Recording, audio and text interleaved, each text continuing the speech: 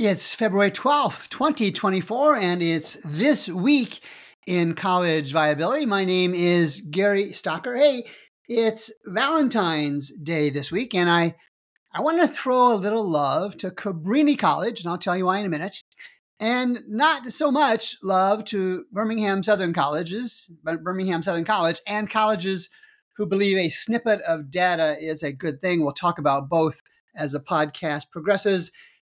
We're talking about colleges turning to older students this week to stem the enrollment crisis. Birmingham Southern, again, they're on my list this week. Scott Carlson has an interesting component to an article where he talks about what's really behind the view that higher ed isn't worth it. He's got a perspective that I try and enforce, and he does, I think, a better job up with it than I do. The University of Arizona, all sorts of problems there. Their president takes full responsibility for financial woes.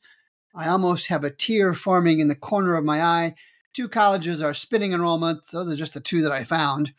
Another story about athletics in the small college marketplace. There's a good component to this story, and one I'm going to focus on the financial piece. And Cabrini University, they're closing. Those that follow higher education, those that follow my media, know that Cabrini is closing their doors this year. But I'll tell you what, they're doing a good job. They are taking care of their students. They're doing this closure process well. It reminds me of McMurray College here in Illinois, in central United States. 3 or 4 years ago, they closed on very short notice and really did a good job of not only taking care of their students, but their college as well. And then Rick Seltzer from the Chronicle talks about a double dip enrollment cliff. And I guess that means that higher education has to fall off of potentially 2 enrollment cliffs. That can't be a good thing, and we'll talk about that. Layoffs and cutbacks, just one this week. The headline reads, facing a $6 million deficit, University of North Carolina, Asheville, to curtail adjunct faculty and look at the entire university enterprise. This is from Barbara Durr on February 6th from the Asheville Watchdog. And the essence is the school's 25% decline in enrollment over 5 years has led to a shortfall, and the chancellor says academic offerings will be assessed. That never causes anxiety. Looks like their deficit is projected to be $6 million this fiscal year and $8 million next year. Page 2, colleges turn to older students to stem the enrollment crisis. And this is from Yahoo News. Alejandro Hojano-Domenech, again from February 6th of last week. And the story reads, colleges and universities across the United States are trying to enroll more adult, non-traditional, greater than 25 years old, I think, students, as their traditional aged applicant pool grows smaller. The story continues, facing a decline in enrollment and fearing that the decline could become a cliff as America's population of fresh high school graduates continues to shrink. Schools are offering flexible schedules, financial aid, childcare, and specialized advisors in an effort to appeal to adults 25 years and older. Okay, all right, nothing wrong with reaching out to other markets, nothing at all. And non-traditional age college students is certainly a viable market. But don't tell anybody. But let me give a tip to colleges doing this. Gather close to your speakers. Don't tell anyone else you are working to enroll more non-traditional age students, because then everybody is going to do it. Geez, all right, yeah, it's a valid market. Go get them. But if everybody does it, you're going to see the same challenges you see with the traditional student market. There will be discounting on tuition. There will be graduation issues. And I guess, maybe even a bigger picture is there any way, sign me up for this, is there any way we could get some reporters to actually engage in deep thinking or even semi-deep thinking on these stories? Too many reporters, and I've talked about this before, too many reporters are regurgitating college public relations drivel and calling it news. Next.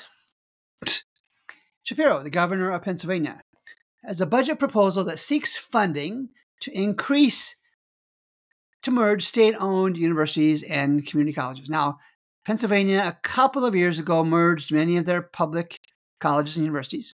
And this is from Bill Shackner in the Trib Live on February 6th. And the governor, Josh Shapiro, is working to get funding. He's being innovative. He's trying some new things. He gets credit for trying. And the funding mechanism is addressed thoroughly in the story, and I'll include the link in the show notes. But here is what's not addressed in the story. And I'll read the quote from Bill Shackner's article. The governor's plan, it's Governor Josh Shapiro of Pennsylvania, the governor's plan for higher education includes an outcomes-based funding approach. Anybody ask the faculty at these Pennsylvania public colleges if they're okay with outcomes-based funding? The story clearly avoids that topic. Tell you what, I'll do this. I'll give a free copy to the just released 2024 College Viability app that faculty will protest any link to their protest, any link to their performance.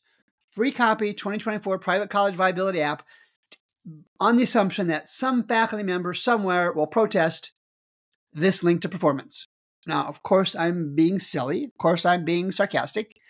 I'm good on the 2024 College Viability app. If you can find a college where faculty don't protest, you get the app for free. I'm guessing that faculty in many places, not just in Pennsylvania, will probably create something along the lines of, hey, you can't make our funding based on performance because that's interfering with academic freedom. If they have to actually prove that their students are learning something, it's been my experience that they're not comfortable actually demonstrating they're being successful. Have I ever talked about Birmingham Southern before? Sarcasm alert. Birmingham Southern could get a second chance at a state bailout, at least a second chance.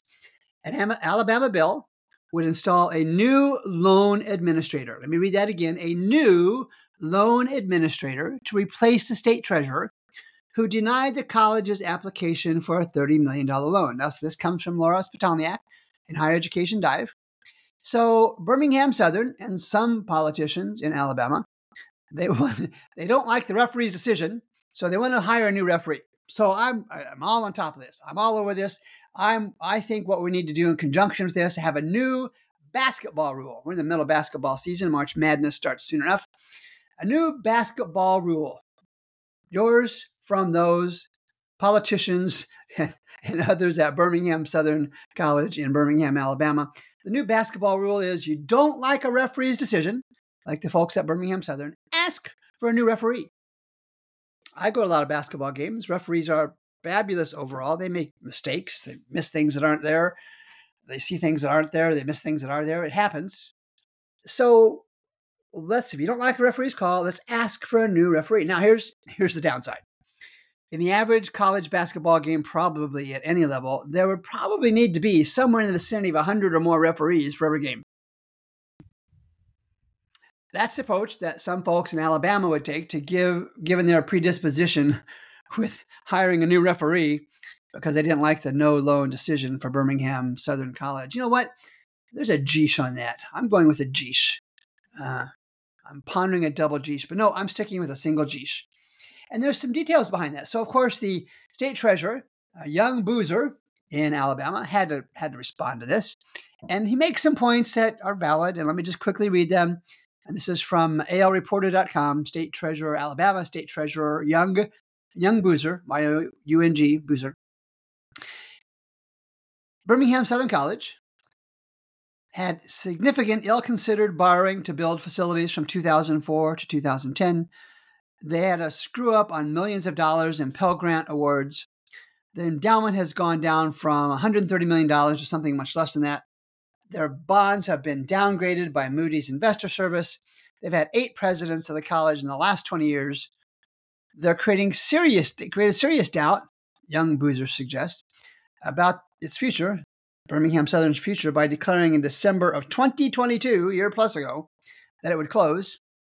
And the enrollment has gone down from 1,200, close to 1,300 students, down to a little over 700 in 2023, a decrease of 43%. So I'm going to start a new referee school because I'm sure colleges will now want to do the same thing as those in Alabama and have a new referee every time they don't like a decision. probably should have a sarcasm alert on some of these things. Scott Carlson at the Chronicle on Feb 6th also. His story was what's really behind the view that higher education isn't worth it. Now, the Reader's Digest summary of this is he makes note of a Wall Street Journal article, but then makes the case, and does it well, that college has value. So let me just kind of expand on that a little bit. So Carlson wrote, February 6th in the Chronicle of Higher Education, a recent example appeared in the Wall Street Journal, which explored, in quotes, why Americans have lost faith in the value of college. And it uses a broad brush to paint American higher education as a bloated system suffering from its own blunders. All right. It hits on a theme frequently seen in both mainstream and social media lately. Carlson writes, college isn't worth it. And he goes on to add the reporter Douglas Belkin for the New York Times recaps 60 years of higher education history, drawing on a thread through the demise of vocational education, the digital revolution, intransigent faculty, profligate administrators, employers not being happy with the graduates that come out, and the disengagement of students cheating their way through school. This is from the New York Times and Doug Belkin. Well, that's fine. We've seen that kind of stuff before. But here's where Scott Carlson reinforces what I think is an important point. And I'll read from his article. But despite its problems, Carlson writes, American higher education has demonstrated its usefulness and is still valued by large swaths of the American public. In a Chronicle survey, he cites, of the public perception of college, nearly 80% of those who had graduated said college was worth the cost, while about the same share of all respondents would recommend college to a friend or relative. Absolutely, positively. And listeners to my podcast and readers of my posts will easily note that I'm always hard on higher education. I've done that for the first 10 minutes of the podcast today. And I've shared the reasons before, and I will continue to do so. That's the role that I play. I believe in what I talk about. But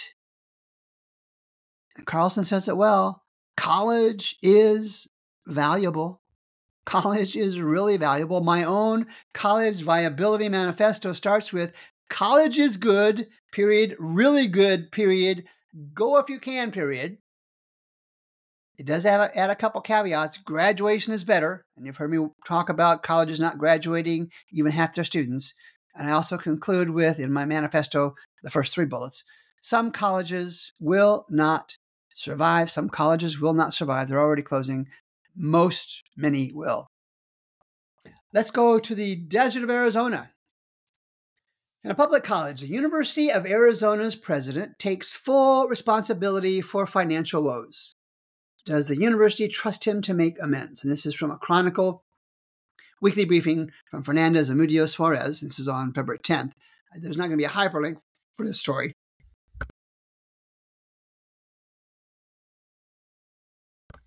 Because it's from an email newsletter. But it does fall in the category of true and unneeded confessions. The story writes from Fernandez Amudio Suarez, in November, the University of Arizona announced a big, unexpected budget deficit. Last week, administrators outlined a financial recovery plan, which includes budget restrictions to departments and academic divisions, layoffs, and possible cuts, even to athletics.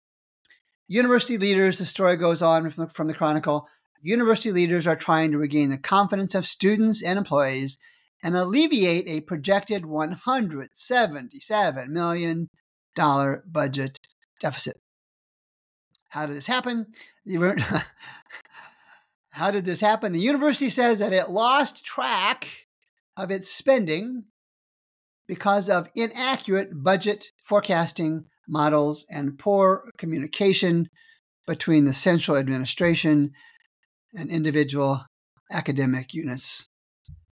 I'd like to say it happens, but it really shouldn't happen. Robert C. Robbins is Arizona's president, and he said, and this is the headline on the story, he said to a university leadership forum, and I quote Robert C. Robbins from Arizona's president, "We have some serious financial issues, and I want you to know I take full responsibility, period, end quote. Okay. If it weren't Robert C. Robbins taking responsibility, I guess maybe me. Maybe I should take responsibility for Arizona's financial challenges. And the story concludes with today out of 81, this is an important caveat, I think. Today, out of 81 budget units, 61 out of 81 operating budget units have been operating at a deficit, the university said. And academic units have to submit 3 budget cut plans for a 5% cut, 10%, or 15% cut. There is some concern across the organization for the way this has been handled. What else is new? The United Campus Workers of Arizona called on Robbins and the Chief Financial Officer, Elisa Rolney, R-U-L-N-E-Y, to resign. Rolney, the CFO, stepped down in December, but the story reports she remains employed at the university as a senior advisor with a salary, and I'm going to paraphrase here, of over $500,000. Man, how do I get that gig? And then Leila Hudson, chair of the faculty and an associate professor, told the Chronicle that the university's leadership team suffered from a profound misunderstanding. That's being nice. A profound misunderstanding of how to run a high-profile research university. University leaders have said they will be transparent about cuts and that they will evaluate administrative positions, not just rank and file positions. Page 3, spin, spin, spin is the theme. Western Illinois University. Spring enrollment is down 500 students. The international numbers are still high. This is from WGEM by Dylan Smith. I presume that's a radio or TV station in Macomb, Illinois, or in Western Illinois somewhere.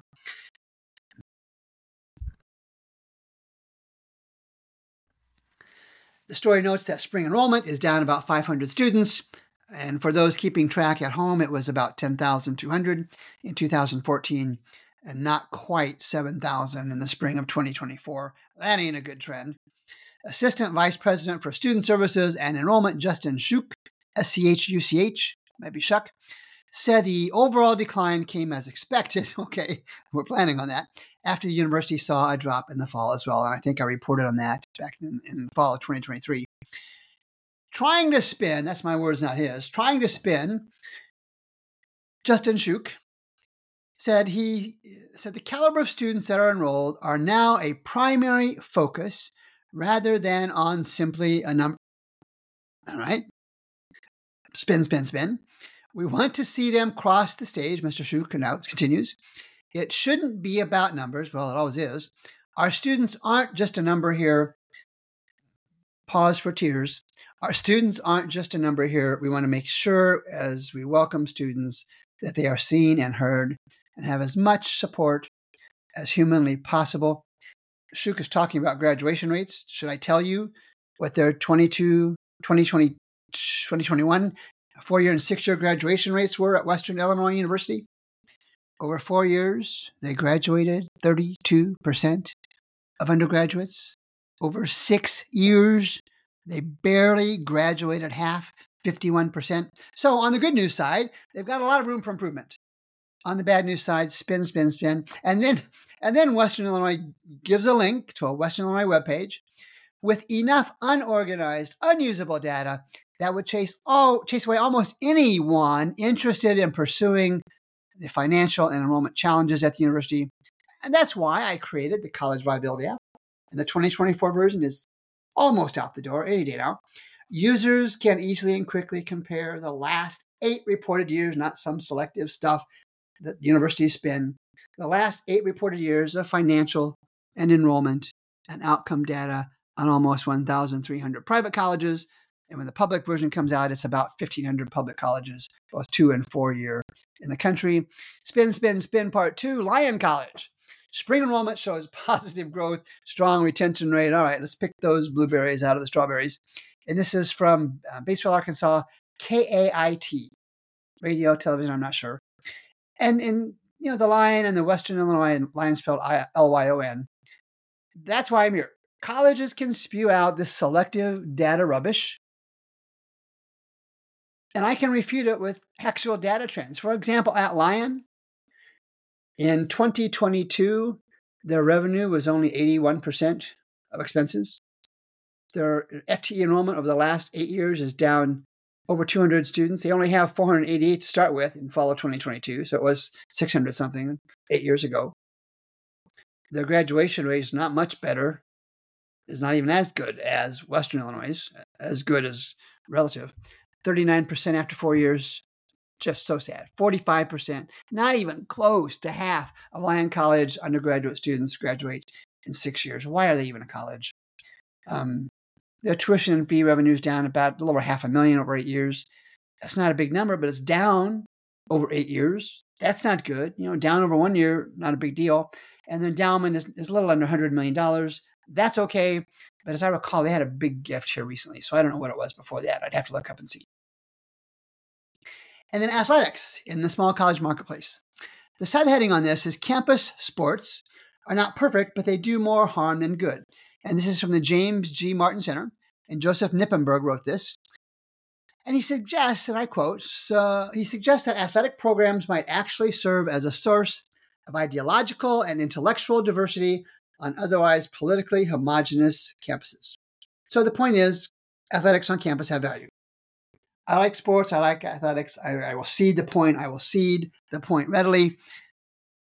However, and you had to know there was a however coming, from a financial perspective, college sports teams are subsidized in materially significant part by the tuition revenue from non-athletes and other talented college students.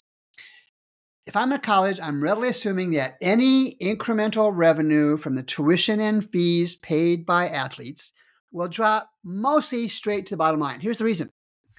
Other students, other non-athletes, other non-musicians, other non-artists in those colleges pay the fixed costs associated with labor and operations. For example, a section of History 101, I made that up, a section of History 101 with 20 students already in the class, already enrolled in the History 101 class, has zero incremental cost to add 5 more student athletes or tuba players or artists or really sharp computer folks.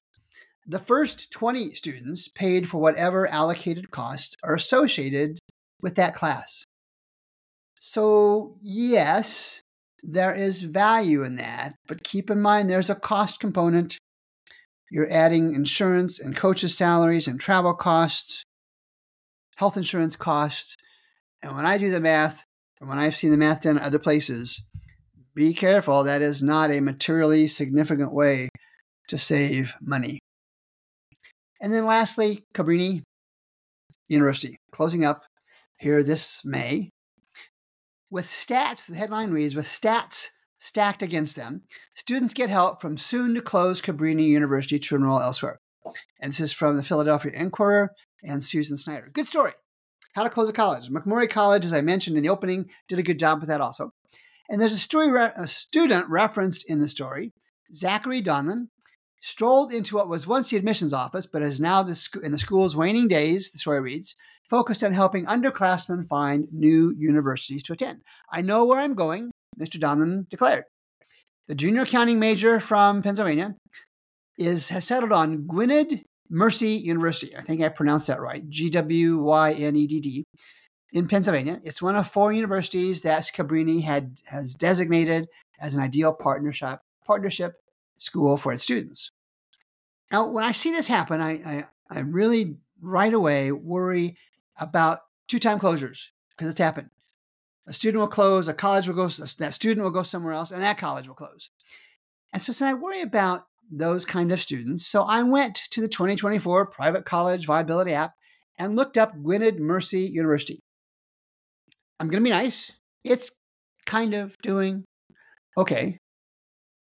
They're certainly in a lot worse position. They have a 147% revenue over expense ratio. That's good. They've lost 500 students, 500 FTE students in the last 8 years, and have questionable graduation rates.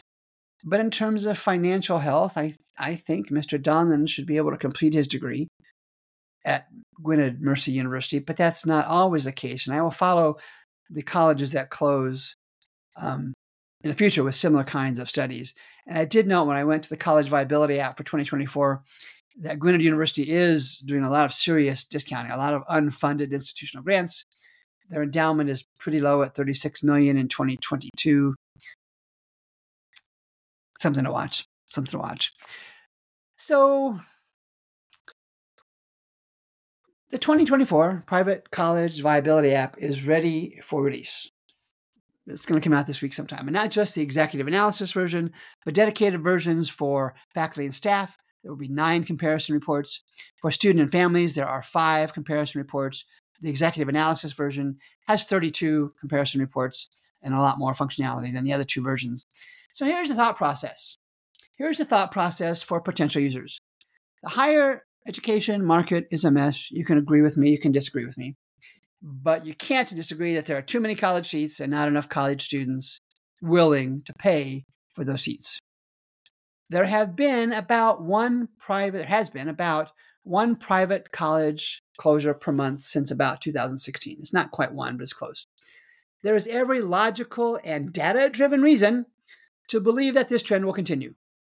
I look at a lot of college financial and enrollment and outcome data, and I believe the rate of closures will increase. That's a Gary Stocker opinion. Take it for what it's worth. I believe also there will be 2 consolidation periods. We are already in the first one. Colleges are closing. Colleges are cutting back and doing layoffs. We talk about that each week. And I think it'll continue for another year or 2. The second period, not really talked about much, if at all, will include many colleges that survived this first period that we're in now, this first closure and consolidation period. And they'll start looking for merger partners. That's happening hardly at all right now. It should be, but it's not. And after that second period, say 2 to 5, something like that, more years, the market will have consolidated enough closures, enough mergers, for the supply and demand imbalance that we're looking at here in early 2024 to reach something closer to an economic equilibrium. Go back to Econ 101 class. Purchase the proper version of the College Viability app or don't. Some will, some won't. There will be colleges and consultants and bondholders and banks and college counselors and many others who do purchase the app to compare the financial health of private and public colleges. Again, like I said before, some will, some won't. I will. I'll use it constantly. I always do. And will continue to use it to continue to provide the news and commentary on This Week in College Viability, on the other podcasts that I do, College, and the new one, College Counterpoints, that I do with Joseph Pellerito Jr. This message needs to get out. And here at College Viability, we're taking that as our responsibility to do so. This is Gary Stocker with This Week in College Viability. Let's do this again next week.